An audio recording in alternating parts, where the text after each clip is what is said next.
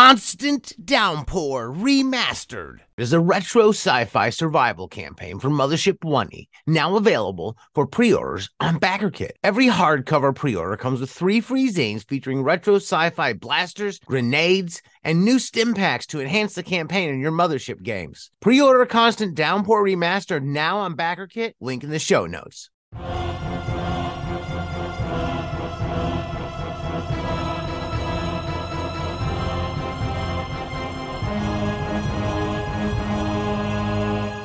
Welcome to Wobblies and Wizards. I'm your host, Logar the Barbarian. And today, our returning guest, someone who I'm a big fan of, Matt Finch, the creator of Swords and Wizardry, Tome of Adventure Design from Mythmere Games. Welcome. How's it going? It's going good. It's going good. And I'm a big fan of Swords and Wizardry. I have quite a few different, printings or copies of it over the years, and we're going to get the new one. And we've talked a little bit about what may come, but you know a little more now, correct? Yeah, and this is the first real show that I've done since we launched the pre-launch page for the Kickstarter, which we've got a good response for, and I'll do other shows with other people, and probably, because you never know, there's always something that's left out when you talk about a thing.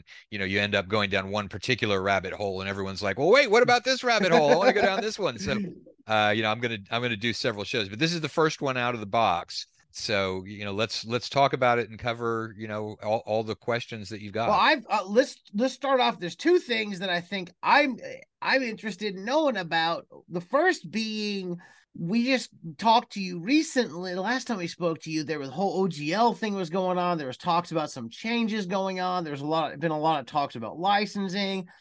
Since I've spoken to you, I think actually the weekend after I spoke to you, right after I spoke to you, things changed drastically. Like they dropped an SRD into the Creative Commons, they being Hasbro or Wizards. So my question is, what all has changed and what hasn't changed, and what's the current situation? Okay. I think the most important thing is that for right now, anybody who's publishing something under the OGL, which is the open game license, which Wizards of the Coast has had out there, which gives people access to a lot of prior editions. Anybody who's publishing under that can continue to do so. However, there are some reasons why we wanted to get out of the open game license system and under the Creative Commons license system. And the main ones being there that Wizards has now established the fact that in their view, even though they didn't do it, but in their view, the OGL is revocable, which means that in a couple of years, they can come back and try and revoke it again. Now, when they do that, something will be different than it was this time around. This time around, they've never said that. And in fact, they've said the contrary on their website. When they added 5th edition to the OGL, they did it in the way that they had described that they would do it, without revoking it. And so there's a concept in law called course of dealing, which has to do with the way that people have in the past interpreted a contract, right? Well, up until that point, all of the course of dealing stuff said it's not revocable, and all of the people who were publishing could rely on that on that fact. But now they're not going to be able to, because if 2 years down the road Wizards tries to cancel it, they're going to be able to say, no, look, back in 2023 we explicitly said we can revoke this license. And so that is something that I don't think they're going to do that anytime soon. I think what they're doing right now is they are trying to make sure that as few people as possible are using the OGL, and that people are migrating over to the Creative Commons, so that when they do revoke it down the road, there will be a lot fewer people up in arms about the fact that they're doing it. And then there's also something under federal copyright law, and here I'm talking based on only what I've heard. It's not something that I've read or studied or anything like that, but there's apparently an ability to revoke licenses that you've done on copyright after a certain number of years, and that would happen about 15 years from now with the OGL. So that's way down the road. But when you're looking to create something that is going to be a permanent game design, even 15 years, that's a short period of time. So for those 2 reasons, we're going to move off of the OGL and rely on the Creative Commons license for the content that we use in Swords and Wizardry. And now there's going to be a different license from us to allow other people to use Swords and Wizardry. There'll be mention of the Creative Commons license, which people can either take or leave depending on whether they think they're using something that Wizards put into our game via the Creative Commons license. And that there's a little bit of complexity there. But we are not required to use the Creative Commons. We're not required to license out Swords and Wizardry into the Creative Commons. And we're not going to do that largely because the downside of the Creative Commons license is that it's pretty much all or nothing unless you do some extra work. You can create an SRD that's got your product identity stripped out of it and release that into the Creative Commons. But in general, you've got a lot less control. It's either all or nothing with the Creative Commons. And so I think people are a lot more familiar, and I'm certainly more comfortable with the kind of regime where you're able to divide up your product into this part of it you can use and this part of it you cannot use. And so we're assuming that the orc license that's under construction will include that feature. And we've also got a backup if it turns out that the orc license in some way doesn't work well with Swords and Wizardry for whatever reason. Then we have got a draft of something that is a lot like the open game license, except it's fixed. So, for example, it has the word irrevocable in it. Some of the stuff is cleaned up. And so that may be something that we come out as an alternative to the orc license if the orc license like takes a long time, or if they're, because it's very easy when you've got a whole lot of people. This is the orc license, and I'm not saying anything bad about it here. This is just the fact of the way it's being done. You've got a lot of cooks in the kitchen working on that. And whenever you do that, you can end up with variations and not be able to decide on which one of the variations you're going to choose. And that can slow things down considerably. So we want to get Swords and Wizardry out there. We want to get the publisher base for Swords and Wizardry, because a lot of people have published stuff for Swords and Wizardry in the past and want to come out with resources for it. And we don't want to have a really, really long hang time. But on the other hand, we don't want to have, a license that was a shoot from the hip license either. So we're kind of working on that. But that's where we're going to, is that we are leaving the OGL. We're going to rely on the Creative Commons license for Swords and Wizardry, and we are going to license it out both to publishers and with another step that allows a publisher to create open content for Swords and Wizardry that another publisher can use if they want to. So like, your monster book, if you want your monster book to get picked up, you want people to include some of the monsters and adventures that they do. And so there's that kind of, so there's the précis of where the licensing issues lie right now in a nutshell. So as I'm understanding it, there will be an open license attached, but the actual final open license is not 100% certain what you're going to be going with at this time. Right. There absolutely will be an open license that allows people to use Swords and Wizardry. It's just that we've got a couple of options out there, and one of them both of them are still under construction because there's the one we're working on, and then there's the orc license out there. So it's, we just don't know which one it will be or exactly what it will look like. There absolutely will be an open license for Swords and Wizardry. Now I'm going to throw a hypothetical or probably a curveball out there, because I was reading online. I don't know how 100% true anything is or what's going where, but there's been, and this may be a bit of speculation on your part, but there's been some hints or talk that maybe Wizards is looking at putting older editions into the Creative Commons as well, as part of their journey forward. If something like that goes forward, but considering your Swords and Wizardry is, well, could you explain what Swords and Wizardry is? Because I would call it a retro clone of the original game. Yeah, I would too. I would call it a retro clone. I mean, and the part of the use of the word retro clone, none of them are absolute perfect reproductions of the rules that they're trying to clone, because there are legal difficulties in there in between the non-copyrightable game mechanics and the copyrightable expression of game mechanics. And that's a gray area that there's not a lot of guidance for.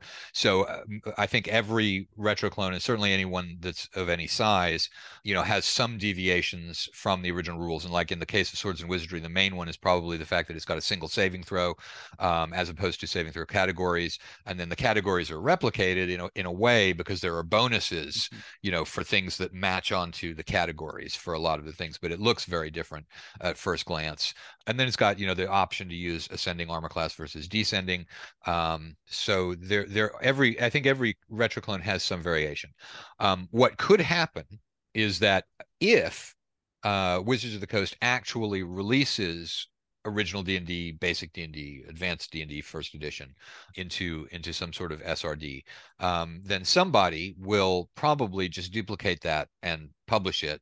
My guess is that Wizards is going to do something that makes that a bit difficult in some way, because they don't want to have 100 games all of a sudden come out that are all basically BX, basically a word for word copy of BX D&D. So I don't know what's going to happen there. My feeling is that they're probably not going that far back. The real question that they had sort of centers around Paizo, because Paizo basically retrocloned third edition D&D, and they did that because there was a very, very robust system reference document for third edition D&D. So I think they're really talking about third edition D&D, possibly fourth edition D&D. My guess is that the editions earlier than that, probably it would require some effort, I think, for Wizards to duplicate one of those old versions. It would require some effort for them to do that. We don't even really know whether they've got electronic text copies of those books, or whether they're just using scanned pages, or whether they have to scan pages, cause maybe typos, someone looking through it for typos, possible intellectual property in there. So my sense is that when they're talking about older editions, they're talking about the ones that they do have electronic copies of, that they have already vetted legally in terms of it being an SRD, and that would be third and fourth. So I think the most likely outcome there is that they're talking about third and fourth. If they go further back than that, that's actually a great thing for the OSR. It will cause a lot of chaos. I think Swords and Wizardry, even if that happens, Swords and Wizardry is probably going to stay around, simply because the original form of original D&D was multiple books. They never integrated the subject matter when they came out with a supplement. So Swords and Wizardry, even if it's not the exact wording of the original rules, is still going to be way easier to use.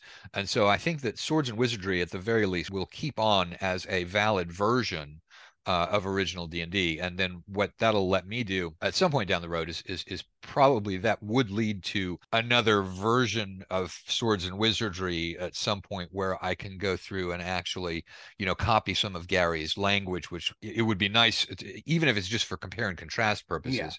Yeah. But that would be pretty good to bring Swords and Wizardry very, very close to the original rule set. But I think Swords and Wizardry would certainly survive and keep going, even if Wizards does release original D&D. But like I said, I think we're really talking about third and fourth. So let me ask this then: with the new edition coming out of Swords and Wizardry, I know that there was talks before about some things may had to have been changed because of everything in the product identity and some of the questions that were being brought up when some of the OGL was being brought up. What's going to be changed and or different from the new Swords and Wizardry complete we're looking at getting versus the previous editions, if much at all? Okay, so first of all, there aren't any changes based on the licensing atmosphere. But if we were going to leave the OGL at a time when we did not have the 5th edition SRD available for use under the Creative Commons license, then there would have had to have been a lot of changes in order to be safe. And there probably even would have had to be a lot of changes, even if you were taking a lot of legal risks. But that's gone now. That's past history. They didn't end up doing that, so we're good now. So the question now is basically, as compared to the earlier edition, what are the changes that were done to improve the book? First of all, it's completely backward compatible, so there's no pressure on anyone you have to back this, because otherwise your old version's out of date. That's not the case. The main thing that will affect people in general is that the so OD&D experts know that there are actually 2 experience point progression charts for monster experience. How much experience you get for killing monsters? The original version in the first 3 books was simply 100 points per hit die of the monster, and that didn't work at all, and everyone realized that right out of the box. And so they went to a more exponential thing where you gain more experience per hit die as it goes up. And the version that we've had in Swords and Wizardry since 2008 sort of flattens off, and I think it flattens off earlier than it should, and so we have made it flatten out much later on. So basically, there are much higher experience point values for the harder monsters, and that's probably the biggest one. We've also reorganized the treasure tables because there was a method that we used in the other one where you rolled up the gold piece value, and then for a certain number of gold pieces, you would check for a trade-off to see whether there were gems, magic items, things like that. And that was confusing to some people. And so what we've done is we've basically just shoved that into the tables themselves so that that is one of the results of the thing, which wasn't particularly hard. And but I do think that it will make it much more intuitive, because whenever you've got a bunch of tables in a book, you really don't want to make the reader read the instructions because a whole bunch of people won't. They'll just start rolling on the tables. And so, anything that requires an introduction, you should really see whether you can just fold it into the tables so that it works. And so we've done that. And then there's a fairly considerable amount of errata in there. A lot of that came from Will Mistretta, and that ranges from things like, this price on a piece of equipment is probably too low to the monk really ought to only be able to use this ability once a week. There was that, thing. And so lots and lots of stuff like that. There's always been a problem with the monk because in Swords and Wizardry, I really tried to avoid having minimum ability scores to play a character class because a bunch of people will want to play it even if it sucks. However, in the case of the monk, the problem was it's a relatively superpowered class. The idea really was you had to have a really good character to use this. And so what we did with the monk was we broke it down to, okay, you could use this ability if you met the dexterity minimum requirement, or you can use this ability if you met the wisdom minimum requirement. And so you'll have monks that, and this is going to kind of suck for NPC monks, but I think the thing to do there is just to make your NPC monks have all the minimum requisites. But for a player character monk, it'll be easier kept track of because players keep track of things more easily, more closely. So there you will have monks of different levels of quality based on their ability scores, and that removes a class that's simply too powerful for ordinary use. Well, with the previous editions, now Swords and Wizardry has a limited, compared to like 5th edition and stuff like that, a limited amount of character class options in the core book compared to some of the newer versions. Right. There are 9 classes in Swords and Wizardry. I believe one of them that I've heard before in the past that was not there. There may have been some sort of legal issue, or I maybe have read that wrong. Would have been either the sorcerer. Was it the sorcerer or the illusionist? There was one that specifically was not. Yeah, it's the illusionist. There never was a sorcerer in original D&D. There was an illusionist class that was published in I think it was the Strategic Review. The problem is that when you get to illusion magic in later editions leading up to 3rd and 5th, which are the ones that we rely on via the SRD, the illusionist that was published in the Strategic Review looks nothing like what the later versions of that type of class looks like. And it was very, very, it contained a lot of creative stuff in there, and there's no lock and key system to unlock that intellectual property of the creative expression that they gave to the illusionist. So we've basically just stayed away from the illusionist class in the SRD. Now that was never an official class in the first place. Neither was the ranger, actually. So it's in a sense, it's not carving anything out of the underlying rules of the game, since it was never really an official part of the underlying rules of the game. But that's the reason why we can't do the illusionist, is that just the structure changed so much until at the point where it got into the usable intellectual property, that if we were to try and duplicate the original one, we'd either have to completely rewrite it, in which case it wouldn't really be an authentic duplicate of that, or we'd have to completely rewrite it using 5th edition or 3rd edition type mechanics, which would also not be right. Now, a lot of folks have used Swords and Wizardry as a basis to put a lot of stuff out. So if you're worried about it, so someone's like, oh, there's only 9 classes in there. There's probably hundreds of classes available from people who have created for Swords and Wizardry. If you look out there, I've got countless supplements and things out there, because it has been part of the gaming community for, how long has been Swords and Wizardry been out there? It's been out it's been out since 2008, so that's 15 years.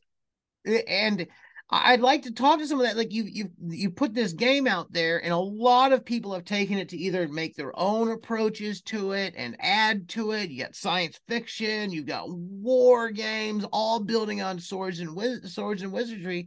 I'm curious if you could give some, perhaps speak to some of that, give some insight. What's that like having so many people take what you have put out there and build on it Oh, and add to it? it's nice. I mean, I'm a lot of people don't like, when somebody builds off something that they have done, but in the case of Swords and Wizardry, it's not like I wrote the underlying game design in the first place. It was Gary Gygax that wrote the underlying, game design. I did what I think is what obviously is a good enough rewrite of it for people to pick up the rewrite and say, hey, this works great for me, as a cold read. I don't need to be making apologies for the fact that, oh, well, this is just somebody, it's good enough, for people to like. So, but I don't take credit for the game design there. So anybody that wants to build off the stuff that I did to get, I mean, my goal was really to get it legally out into the world where people could publish, resources for original D&D legally. And that was, at the time that we did it, that was a lot harder because the Wizards of the Coast did not have a legal PDF of OD&D out there.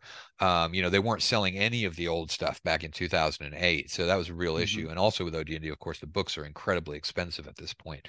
The old school community, circa 2005 or thereabouts, was really drifting into a situation where they were being forced into piracy if anybody wanted to create a fan resource. And it was to try and break out of that to where, if you wanted to write a thing, you could actually put it up for sale, which would allow you to pay for a good cartographer and a good artist rather than having to do absolutely all of it yourself, because some talented writers can't draw at all or can't make maps at all. So it was just the issue is to get enough people able to work together that you could fund a cottage publisher kind of a thing, or a DIY publisher who was doing work that you could be proud of because you had actually had the money from it to hire other people to fill out the gaps in your own skill set. That was the objective. And people put out some wonderful things for it. There's a lot. Oh yeah. And there's a ton. So for Swords and Wizardry, I'd say, just to begin with, there are many years of extra stuff out there, but I want to talk about another game that is not Swords and Wizardry, and I'd like to ask you a little bit about some of the similarities and differences, because Old School Essentials has gotten popular, but that's not a clone of the same thing that we're cloning here, right? That you cloned. So you're looking at OD&D, whereas they're looking at the BX Holmes boxes. Mm-hmm. When they're cloning this, could you speak to maybe some of the difference that may arise there between those two editions, and why you chose one versus the other and things like that? Well, I chose part of that was done for me because we published Osric in 2005, or I guess it actually came out in 2006. And then in 2007, Dan Proctor came out with Labyrinth Lord, which was based on Moldvay Basic. So Moldvay Basic had already been done at the point when Jerry Mapes, who was the founder of the Knights and Knaves Ale House, who was a really wonderful guy, and he's passed away now. But he came to me and he played original D&D and really wanted to see a retro clone for original D&D, and that was what got us really started on Swords and Wizardry. So at the point that I started Swords and Wizardry, there already was a clone of Moldvay Basic, so it wasn't really a choice of should I do this or should I that. The main difference, I think, there are quite a few smaller differences. I would think that the main difference is that BX has the concept of race as class, where, if you're an elf, they've already pre-calculated all of the multi-classing effects of moving upward and worked that into a level structure rather than the multi-classing structure that's set up in original D&D, where you may be moving up a level in one thing but not in the other thing, and you're getting a half a hit dice on average, and so it's more complicated in the OD&D world than it is in the BX world to have a character that's not human and that has attributes from more than one character class. That's probably the big one. Actually, BX is closer in terms of using a resource, using an adventure for Swords and Wizardry or an adventure for BX. BX and OD&D are actually closer than BX and Advanced D&D or original D&D and advanced D&D, because advanced D&D introduced an unarmored armor class of 10, whereas in both OD&D and BX it's 9. One thing is that your armor classes are still going to be correct if you're using if you're crossing over OD&D and BX. And there's something else, and I'm not coming up with it as a thing, but that's one of the main ones, just to give you an idea of the fact, the usability. In a lot of ways, Swords and Wizardry can be viewed as an advanced version of BX, except that it happened in the wrong order. OD&D actually came out first, BX came out later, but you can view BX as being a stripped down. It's actually in many ways more of a stripped down version of OD&D than it is a stripped down version of AD&D. And that's because Tom Moldvay was actually working mostly with OD&D rule books when he came out with his basic set for AD&D. Now, I've got another question that I'm hoping that you have an answer for. The future of Mythmere Games and what we might be seeing for Swords and Wizardry. Is there going to be any kind of extra adventures or monster books, or what can we expect to see coming out here and then after? Well, with the Swords and Wizardry Kickstarter is coming out, but after, what are the plans? Where are we at? With the Swords and Wizardry Kickstarter, not a lot, because what we're focusing here, partly because of the timing with the OGL stuff, actually, it's probably mostly that we decided, look, we're just going to do the rule book, and it's going to be a simple Kickstarter, and we'll be able to fulfill it quickly. We'll be able to handle the licensing questions to get publishers on board, what the future of the thing looks like. And so this Kickstarter is going to be a very, very simple, it's just a rule book. We're not going to pile on a bunch of extras. We're not going to try and make people choose from, 20 different tiers of I want this, but not this, but I want this, but not this. Which one of these ones matches up with me? Oh, screw it. I'm done. I'm just going to go off to a different page and play something different. I'm going to go play Tiddlywinks. So this one is going to be a very simple Kickstarter. And then there are two Kickstarters, and we're not sure, exactly what the order is, but we're working on two projects at the moment simultaneously. One of them is a computerized version of the Tome of Adventure Design, and still working on what's the time horizon look like, how much work's got to be done on that. And then the other one is going to be, here is a resources Kickstarter for Swords and Wizardry, where you can choose, here's a monster book, maybe here's a book of, alternate classes, something like Unearthed Arcana type of thing. Oh, maybe a GM screen, just the stuff, the usual stuff that people, the extras. Yeah, exactly. And so, we're going to do one that's just the rule book so that we can get that, out the door to people, very, very quickly. We've only got one book to worry about the printing schedule, one book to worry about the shipping schedule. Don't have to have people in a warehouse grabbing, multiple things. People who are buying it don't have to have a wide array of choices.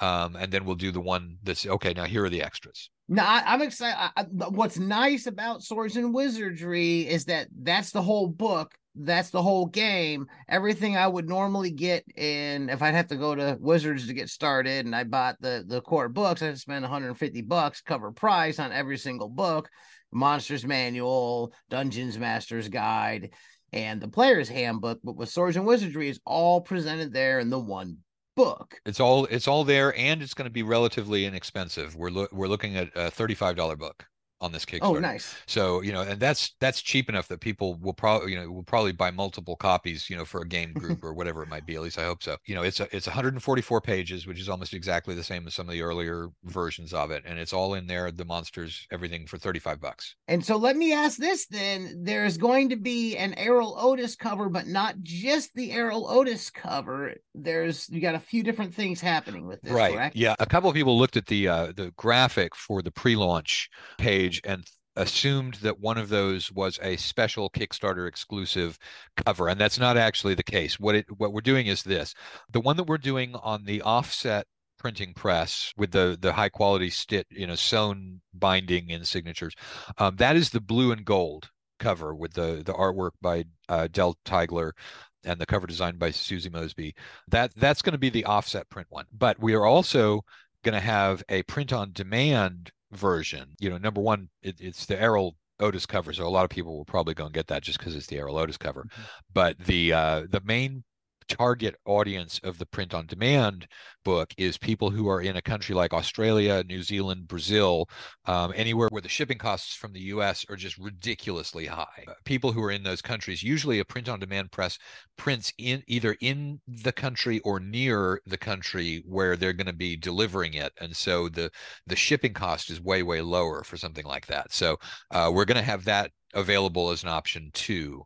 So that's exciting for a lot of folks, because I've heard a lot of folks complaining or expressing frustrations that a lot of books they can't get where they're at. So I think that's something that I think a lot of folks that listen may be excited to hear that. I think that's pretty good. And I know me, I've got I can't even I've lost track of how many editions. If there's a new cover or something different for Swords of Wizardry, I usually grab it. So I might end up with 2 new Swords and Wizardry books on my shelf after this. There you go. Yeah, the other thing too that we're doing about shipping, since we're talking about shipping costs, is that the on Tome of Adventure Design, we worked with a fulfillment house in the UK, and they did a very good job. What we did was we just shipped them a pallet of books, on the water, is on an actual ship going on the surface, which makes it relatively cheap to get it over there. And then they broke those down there and sent those out in the UK and in the EU. And the result was, I'm not sure if the savings are going to be comparable because that was a really big book, whereas this one's a smaller one, and that affects shipping costs a lot.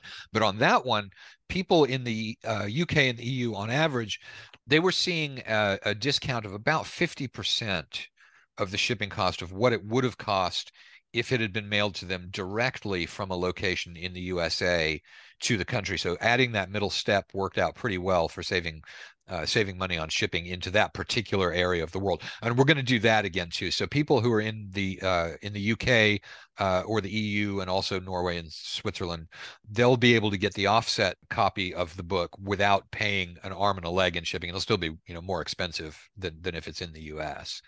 But they'll be able to get that for inexpensively too. Well, I'm looking forward to it, and I will say, like I think it's been said many times, Swords and Wizardry is up there on my top favorite greatest games out there. I'm a fan. I'm excited for it. There's some more in the future. We're about out of time, though. Could you tell the listeners where they can find you online, where they can check out Mythmere Games, and specifically the new Swords and Wizardry and whatnot? Sure. Our website is mythmeregames.com. Mythmere Games, all one word. That's probably the easiest thing to remember, since this is a podcast and we can't throw up a great big old graphic of here's where it is, or put it in the comments underneath a YouTube video. And then on Kickstarter, I think we have a link, and if we don't, we will. On our website page of where to get to the Kickstarter launch page. We are trying to get people to go ahead and sign up on the pre-launch page, where there's a button that says notify me when this launches. It's very, very helpful to us and any other publisher. If you do think that you might get something, to go ahead and click that button, because it gives us an idea early on, and it's not super reliable, but it does give you an idea of how many copies you're going to be doing, and that can affect decisions having to do with stretch goals, or more importantly, even the basic printing cost.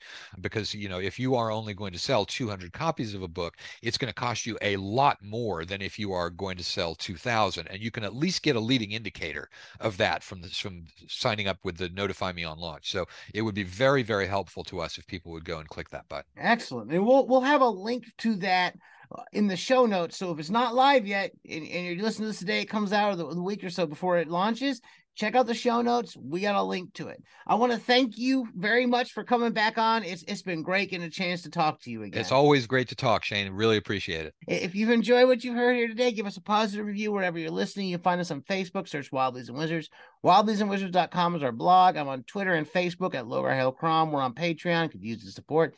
Patreon.com/Wildlies and Wizards. And as always, keep those dice rolling.